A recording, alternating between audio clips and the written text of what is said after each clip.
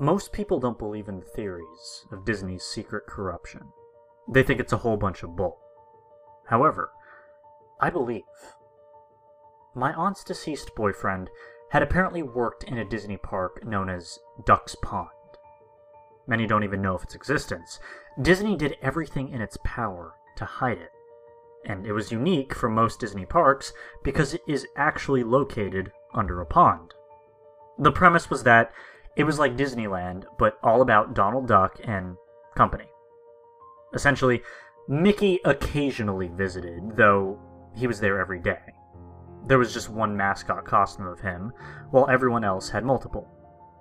My aunt's boyfriend had a journal, and after constantly nagging her, she finally let me borrow it. Its excerpt is below. Journal Log 1. It's my first day working at Duck's Pond. I'm so excited. Journal Log 2. Today was great. I love my new job.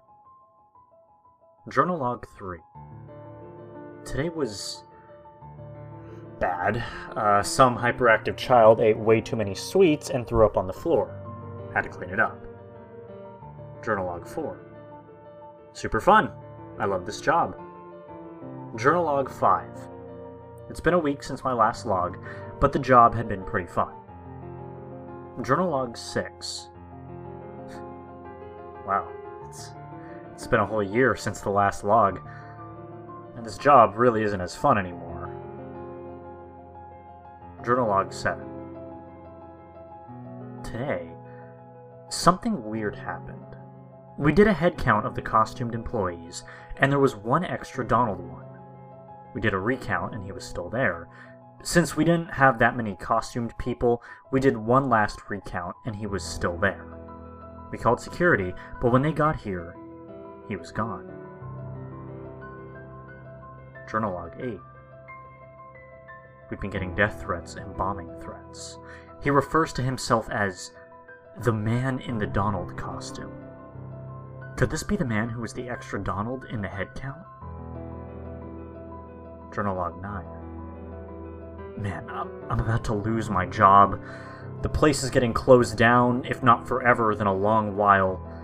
Someone used a Donald suit. And now 4 children are missing. I heard this man may be after me next. Now, this was all rather unnerving, to say the least. So I decided to do some investigating on a killer who dressed up in a Donald Duck suit. After at least 2 hours of searching, I found an online page about the top 3 candidates for the Donald Duck killings. Their names were Taylor Saper, Woody Leningrado, and Harold Foucault.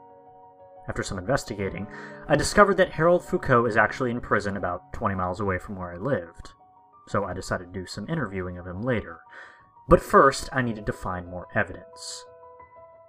At first, I couldn't find anything. But then I figured out you can still enter Duck's Pond. Just not legally. However, they literally never check there. I've been by the area, so I decided to go check it out. I drove near it, but got out a mile away and walked. I couldn't let any evidence of me entering be seen. So I wore all black clothes, because wearing all black clothes actually glitches out these cameras into not picking you up on the feed. I guess. I don't know. But I could sneak in without being traced back. Once I arrived, I got in the little rusty submarine that led to the underwater park. Once I got out, I got my camera and started off. Nothing was really too special, just some abandoned stuff. After 2 hours of searching, I couldn't really find anything of value, so I left. About 3 weeks had passed, and I couldn't get any more info on the corruption of Disney.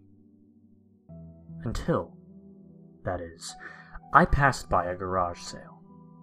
I saw some old lady with a few VHS tapes. I went there, and nothing seemed to be of interest until I saw a VHS tape labeled Donald's Hell. Intrigued, I tried to buy it, but the lady said it was free, and soon I left with the tape. I put it in my VHS player and started watching it.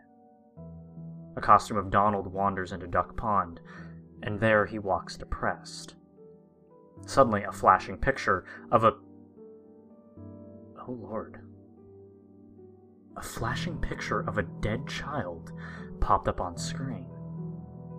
This kid was horribly mangled. Both of his eyes were ripped out, and HF is written in blood on his forehead.